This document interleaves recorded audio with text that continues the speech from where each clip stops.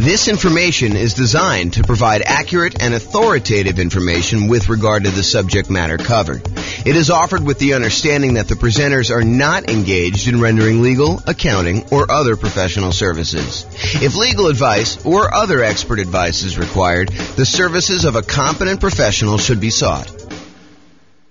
Welcome to the Omaha Real Estate Investing and Real Estate Financial Planning Podcast.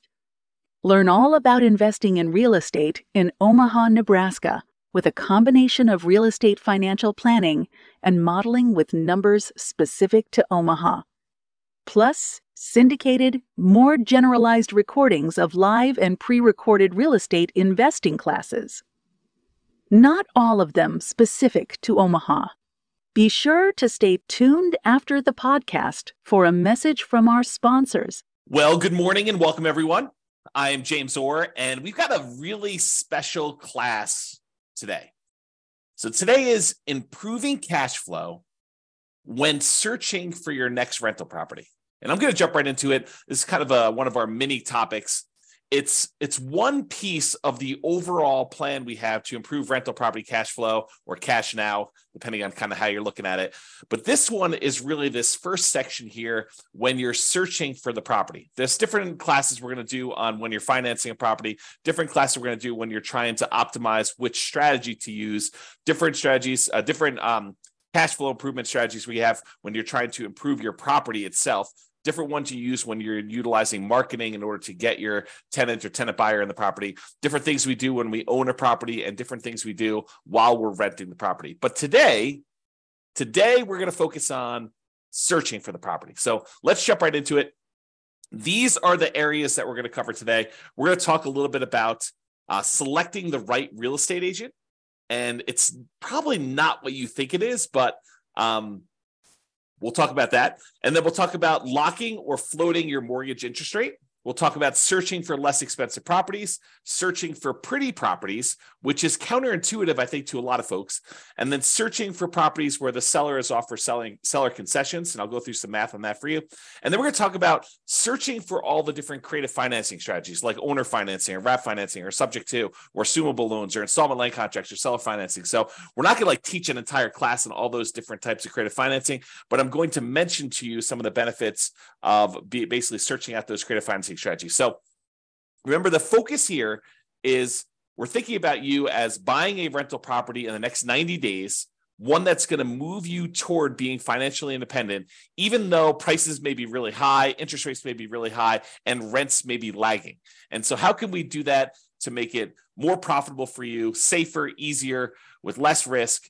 So we're going to really look at those things now. So let's talk about agent selection. I think a lot of folks, when I say agent selection, are thinking to themselves, maybe my real estate agent will help me buy the right property. And I think there's a part of that that's true. So you could go find an agent that's going to help you find a property that has a better ratio of rent to price, or a property that's going to have better rent appreciation, which overall is going to give you better cash flow in the long term, or one that's going to be in a part of town that's likely to appreciate a little bit better than another, or one that's going to help you avoid some costs or help you negotiate better and get a better price. I think all of those things are true. But one thing that I do want to focus in on is this idea that in some real estate markets, there are some real estate agents, and it's not everyone, but there are some real estate agents who will voluntarily rebate part of their commission back to you at closing. So imagine for a minute that you're going to go buy a $500,000 property, and the real estate agent is going to be paid by the seller in a lot of cases, but not always, but a lot of cases they're going to be paid, somewhere between 1.5%, 2%, 3%, 3.5%, 4%. It's all negotiated, but in a lot of cases, they're going to get somewhere in that 3%-ish range in order for helping you buy the property. And they're usually paid by the seller's real estate broker via the real estate seller. So if you think about it that way. But in some markets, the real estate agent who is helping you buy is willing to say to you, hey, look, I'm willing to pay you a rebate of my commission that I'm earning on helping you buy the property. So they may go in there and they may earn 3% of a $500,000 property, $15,000. And in exchange, they're going to give you back 1% of the purchase price, or in this case, $5,000 to you at closing. So once you close on the property, they're going to get $15,000. They're going to take part of their $15,000 and give $5,000 back to you. And this is all negotiated, right? Like some real estate agents will offer this up front. It's kind of like their program. Some real estate agents, you can negotiate getting a rebate back of their fee. And so it's just something to think about. So what I want to talk to you about is why this might be in a cash flow improvement. At first, you might think, well, I'm just getting part of my down payment back. Well, sort of, right? And I think that's true. You are getting part of your down payment back, part of the money that you had to come up with in order to buy the deal. But if you think about it in terms of how it improves cash flow, you might think about it this way. So it's almost like if you got $5,000 back on a $500,000 purchase, it's almost like getting $400 more per month back for a year, plus a little bit more. I mean, $400 per month for a year would be $4,800, and you got $200 extra. So it's really like getting $400 more back. And then at the end of the year, maybe rents have gone up a little bit, and you're not, if you were $400 a month negative, then maybe rents go up a little bit, and now you're not quite as negative after that. So you could look at this as offsetting some of your negative cash flow. If you've got negative cash flow on your property, ideally, we're trying to get you to the point where we can improve it all these different ways where you have very little or no negative cash flow or significantly positive cash flow, depending on your market conditions and where you are and what you're putting down and what your strategy is and how you're doing all this stuff, because a lot of it's variable. But ideally, if you were buying a property and let's say hypothetically it had $400 a month negative cash flow, but you're able to get this $5,000 rebate back from your real estate agent, then for the first year, you're kind of break even. And then after that, maybe rents have gone up. Maybe maybe you're renting a $2,000 a month property or a $3,000 a month property, and maybe rents go up by 5%. I mean, I think that's probably a pretty aggressive growth rate, although we've seen more than that recently. But I think over a long period of time, that 5% per year is pretty aggressive. But if you got 5% on a $2,000 a month property, if I'm not mistaken, that's $100 a month. Now your cash flow is not $400 a month negative; it's only $300. And if you're on a $3,000 property, 5% improvement in cash flow. If I'm doing my math right, is $150. Now you're not negative $400, you're negative $250. So this could help get you over that first year of offsetting some pretty significant negative cash flow. Or if you have positive cash flow, it's a way to improve cash flow for the first year, if you think about it that way. Or a totally different way of looking at this, which I think is the one that most people are not finally attuned to, is you could take that $5,000 and instead of applying it directly to offset any negative cash flow or improving cash flow in that first year, you could say, I'm going to take that $5,000 and I'm going to use it to buy down the interest rate to improve cash flow on the loan I'm getting. Now, you may need the $5,000 upfront to kind of pay this to the lender when you go to closing, but you're getting it right back after you close as a rebate from the real estate agent in this example. So you may put up $5,000, buy down your mortgage interest rate, knowing that after closing, you're going to get $5,000 from your real estate agent, which could help offset the money you had to put up to do that. So how much improved cash flow will buying down the rate for $5,000, how much will that improve cash flow? Let's take a look. So this is a sheet that one of the lenders I've worked with locally here, his name is Matt Weaver with Excel Financial, but he just sends over a sheet showing you kind of what rates are. And this happens to be the rates that he sent over earlier last week. And so I just pulled it up. It happens to be for a $500,000 property for a well-qualified buyer. I believe they're putting 5% down. So this one shows you, I'm not going to go into all the detail. I probably should do a whole class on how to analyze these. In fact, I think it's on the schedule for doing financing. So this one, though, shows you basically how much you had to pay in order to get an improved rate. So this shows you what your interest rate is. So if you decide, hey, look, I want to get the rate from my lender by not putting in any extra money. Like you could go to the lender and say, look, what is my rate today if I don't pay you any extra points or extra fees? And they'll say to you, well, it's somewhere between 6.75 and 6.875 is what the rates were at this particular recording. And they vary all the time. And the amount you pay to buy down these things vary all the time. I should mention that too. But right now, if you take 6.875, you're going to get a small $618 credit at closing from your lender. Okay, so you'll get a credit. If you decide to pay $741, you could get 6.75. But what's interesting is if you choose to pay, a little bit more than, $4,000 and change, basically it's this $3,867 plus this $618, you can go from having a payment of, so whatever that is, $4,000, it's less than the $5,000 you're getting as a rebate. You could go from having a payment of $3,120 to a payment of $3,002. So in exchange for paying, just over, $4,400 or so, I'm really estimating. So paying about $4,400 to the lender, you can buy down your mortgage interest rate to 6.5%. So going from 6.875 to 6.5% is an improvement of $118 a month, the difference between $3,120 per month and $3,002 per month. So by going and doing that, you can improve your cash flow by $120 a month. It's not $400 a month for the first year. It's $118 a month for 30 years. Now, that might be an interesting way to improve cash flow. Because if you plan on holding this property forever, if you're not buying it with the intention of selling it to then pay off properties or do whatever you need to do there, you're basically buying this property because you know that it's going to be in your portfolio as a long-term buy and hold where you intend to pay the property off over time, then maybe buying down the interest rate isn't the worst thing in the world, and it could improve your cash flow by $118 in this example. Okay, so that is one way that choosing a real estate agent could have an improved impact on your positive cash flow. Okay, next strategy. Locking or floating the rate. So mortgage rates change every day throughout the day. I would say most lenders tend to do a once a day adjustment. So, they reset their rates from their lenders at, 8 o'clock in the morning every day. And those are the rates that they're allowed to go and tell people throughout the day. So if you go to a local credit union or something like that, they may update their rates at 8 o'clock in the morning. And if you call anytime throughout that day, they're going to quote you that rate. But the rates are really changing all the time throughout that day. And the next day, when you wake up, they're going to be 8 o'clock in the morning. They're going to change the rates to whatever the current rate is for that day. So if you think about it, while you're shopping for a property, what if you're concerned that mortgage interest rates are going to go up? Well, it's really difficult to accurately predict the future. I mean, we really don't know if interest rates are going to go up or interest rates are going to go down. We can sort of guess based on, what's happening in the political world, but, unexpected things happen all the time. And those can impact mortgage interest rates. But if you're concerned that rates will go up, you're like, look, I can afford this right now, but if rates go up too much more, it's not going to be worth buying. Maybe what you want to do is go talk to your lender. And with some lenders, you can choose to pay a fee to lock in your rate while searching for properties. You can say, look, I know I'm buying something in the next 90 days. If I go pay you a fee, then we can lock in this mortgage interest rate and I will be able to get this rate definitely anytime within the next 90 days in order to close on my property. And they will a lot of times do that for you. Okay. Now the lock lasts for a predetermined period of time. It's not like you could lock in a rate and then 10 years later, you decide you want to use that rate, you could do it. It's usually for like 90 days.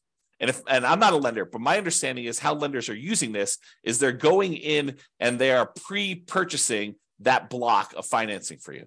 So they're saying, look, we reserve this rate at this style of thing, and it costs them a little bit of money to do that. Then if rates go up between when you lock your rate and when you close on the property, you're not penalized with the higher rate and have improved cash flow.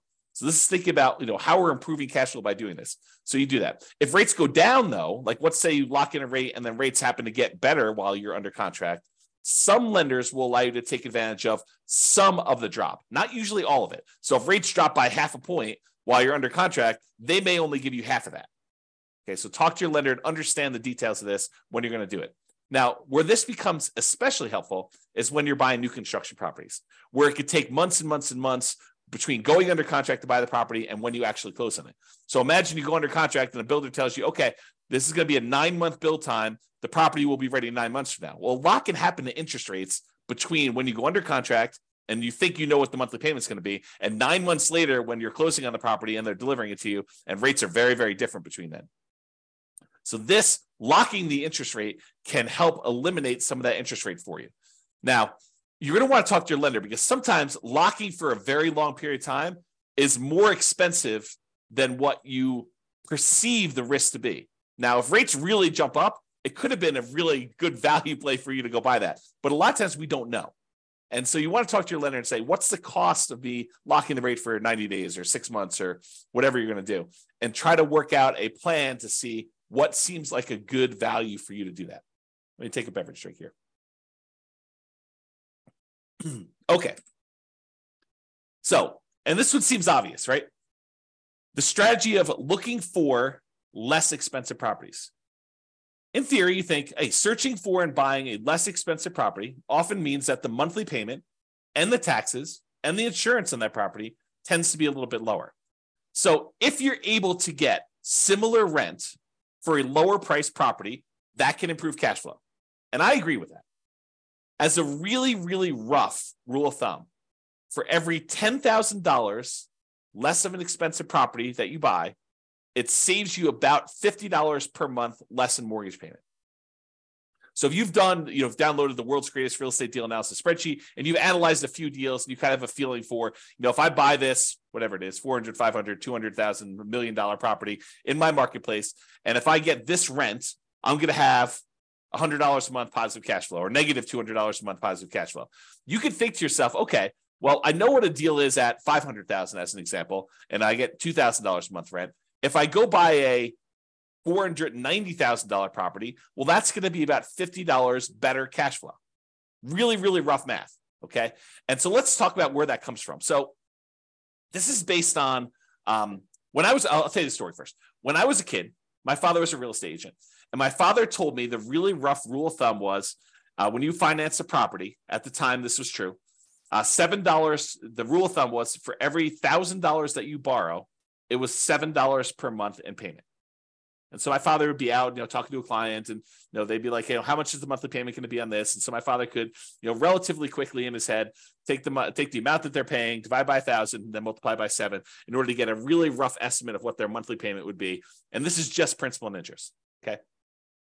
And that rule applied when interest rates were in the 7.5 to 7.625% range. Okay. A little bit higher than where they are now.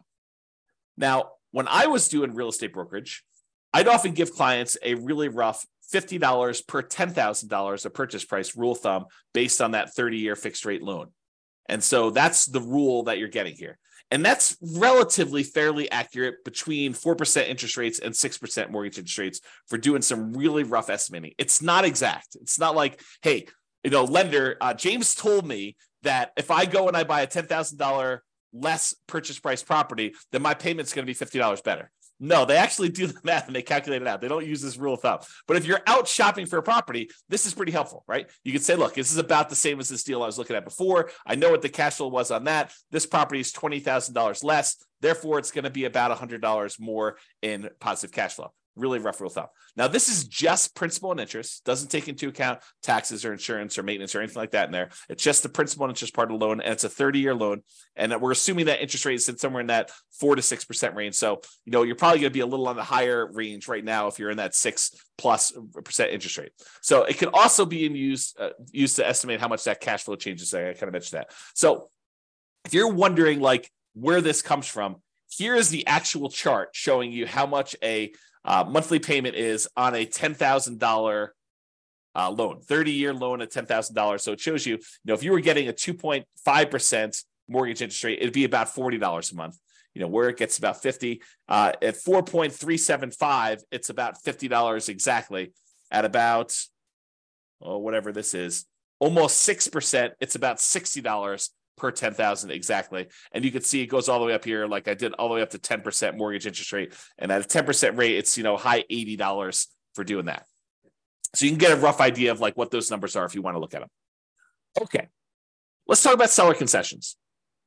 So seller concessions is when the seller agrees to contribute some money towards your closing costs. A lot of people think of this as this would reduce how much money I need to bring to closing because it helps cover, things like closing costs or my share of title insurance or, my share of the loan costs or whatever it is. So you can think of it that way. But you can also think of it as a way to reduce your mortgage interest rate. Remember we talked before about getting a rebate from the real estate agent and being able to buy down the interest rate? Well, you could use seller concessions in order to buy down the mortgage interest rate in order to improve cash flow. So let's say you're prepared, you've got enough money to do your down payment, you've got enough money for all your closing costs, and now you're thinking, okay, I really want to improve cash flow. One way to improve cash flow is to say, I want to look at properties where the seller is offering some type of seller concession, which will allow me to use the money they're giving me to buy down the interest rate by whatever amount that was. So if you remember from the real estate agent rebate example, we talked about a $5,000 kind of buy down, a rebate would allow you to buy down the mortgage interest rate such that your improved cash flow by $118 per month for the entire 30-year period. So if you're able to get a seller to contribute $5,000 toward your closing costs, you can improve your cash flow by $118 by taking that money and buying down the interest rate with it. So maybe you want to search for properties where the seller is offering seller concessions. And we haven't talked about it because we're not talking about making the offer yet. But this can also apply to when you're making an offer. remember when you're making an offer, maybe you talk to your real estate agent and you say, look, I'd really like to be able to try to negotiate to get some seller concessions in here and get the seller to contribute some money that you could then use either to offset some of your closing costs and or take some of that money and buy down the interest rate. Okay. All right. Let's talk about pretty properties, kind of building on this theme. So I'm going to kind of walk you through an example here that may be counterintuitive, right? Because I think a lot of real estate investors, they think that buying a property that needs a little work and capturing a little sweat equity is a better deal. For example, let's say you can go find a property that needs $10,000 in work, but you could buy it for a $30,000 discount. So if you think about it, you're going to go in there and you're going to find a property.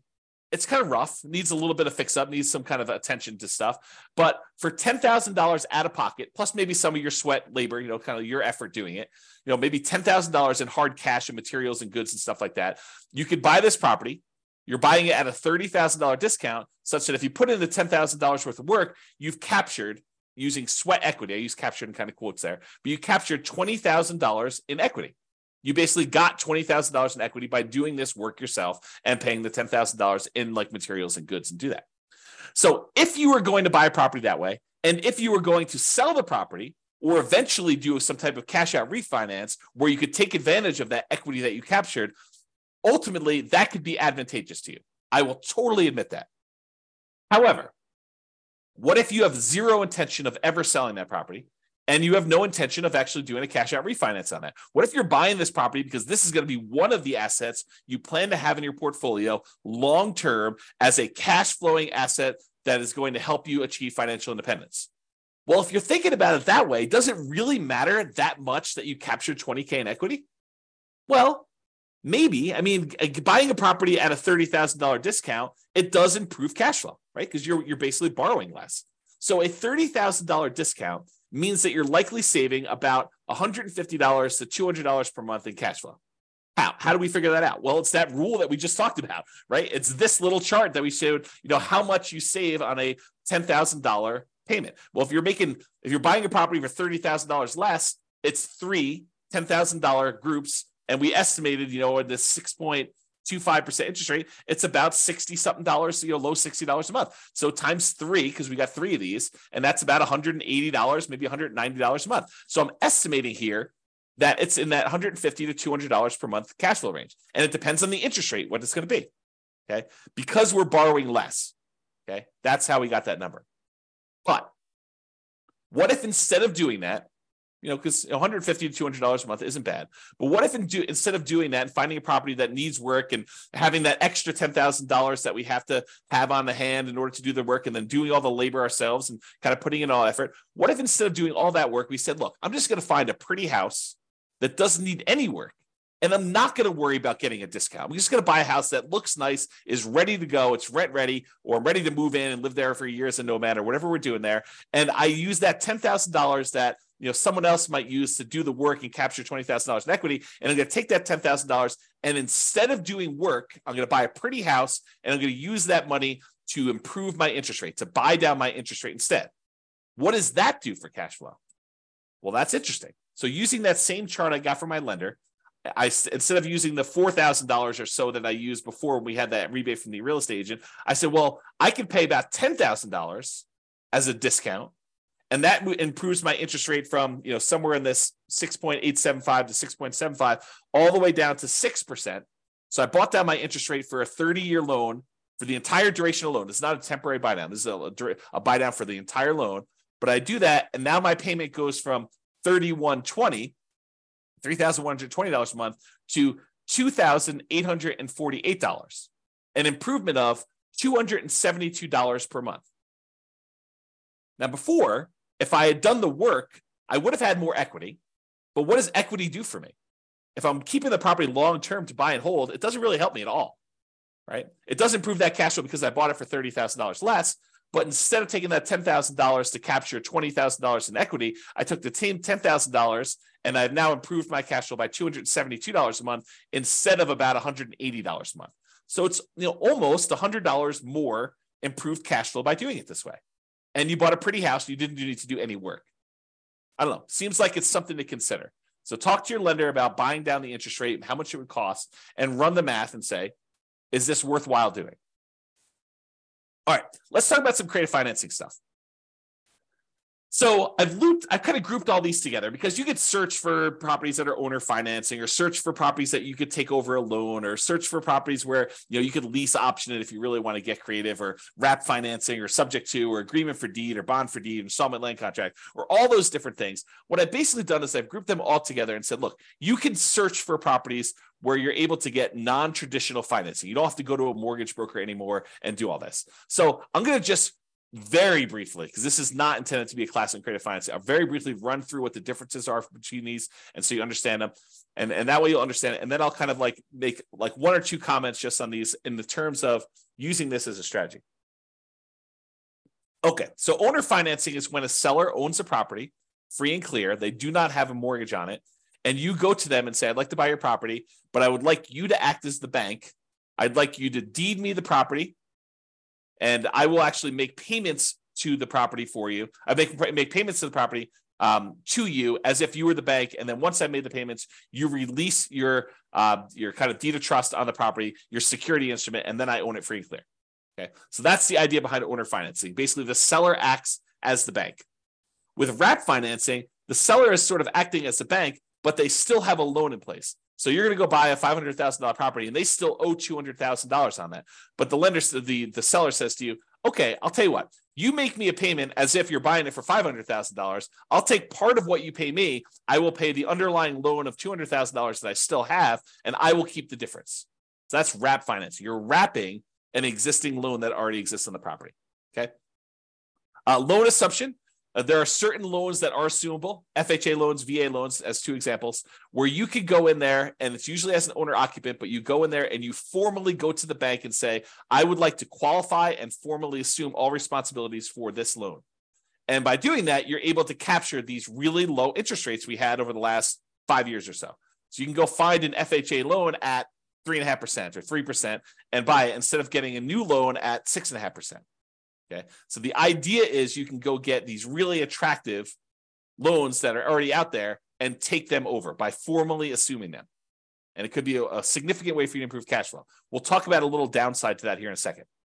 You can go in there and find a rent-to-own program. Let me take another sip here.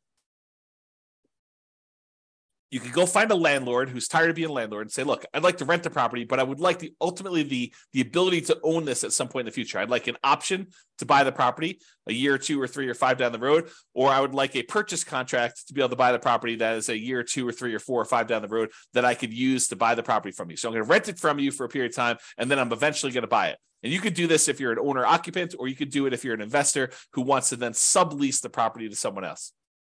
So that's the kind of rent-to-own, lease-to-own, lease option, lease purchase family. And then you have the agreement for deed, bond for deed, contract for deed, installment land contract. This is sort of like a car loan where you don't get ownership. You don't get title to the property until you fulfilled your obligation, but you have a contract in place that says, if you make these payments for this period of time, at the end of that period of time, I will then give you a deed for the property. So it's a kind of a variation on owner financing that more protects the seller in a lot of ways, because they don't give you ownership of the property until you've done what you agreed to in the agreement, whatever that is, agreement for deed or bond for deed or contract for deed or installment land contract. And then finally, subject to is when a seller deeds you ownership of the property and they leave their existing loan in place. It's sort of like a subset or variation on wrap financing.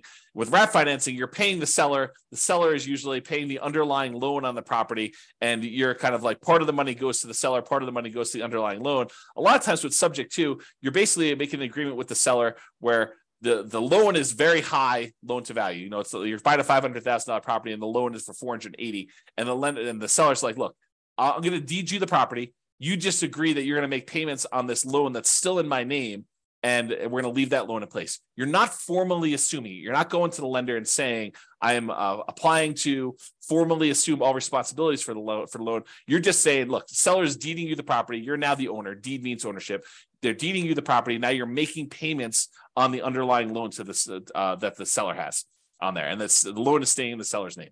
Okay, so that's an overview of creative financing. And you can see why these might be more advantageous because, and there are probably exceptions to everything I'm about to say, but they tend to be more flexible in negotiating financing terms. If you go to a traditional mortgage broker and you start haggling with them over getting you a better interest rate, they're probably going to say, no, this is the rate we got. This is it. No, there's no negotiating. But if you go to an owner, they might be much more willing to say, hey, look, interest rates right now are 6.5, but I'm willing to, do financing at 5% or 8%. I mean, it could go either way, right? So you could possibly negotiate improved interest rate and loan terms.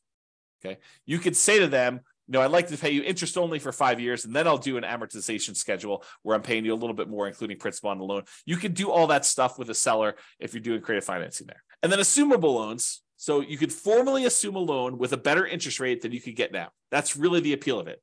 These loans tend to be assumable for owner occupants only.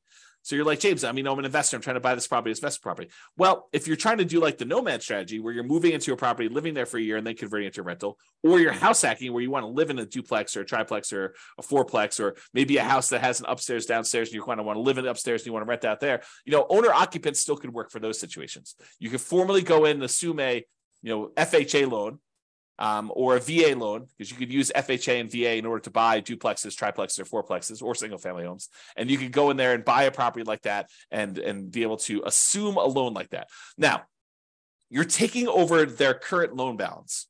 So if they bought this property, 5 years ago, and property values were worth $400,000 5 years ago in your marketplace, and now they're worth $500,000, and they paid down a little bit on the loan over the last 5 years, they may only owe, $340. But the property's worth $500.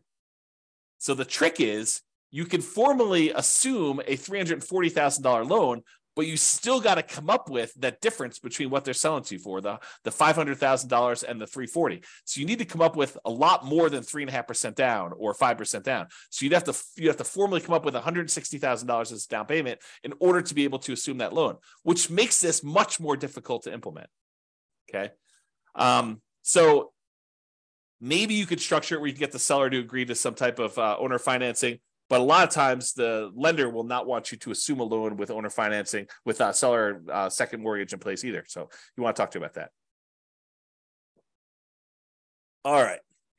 So those are all the strategies to use when searching for properties.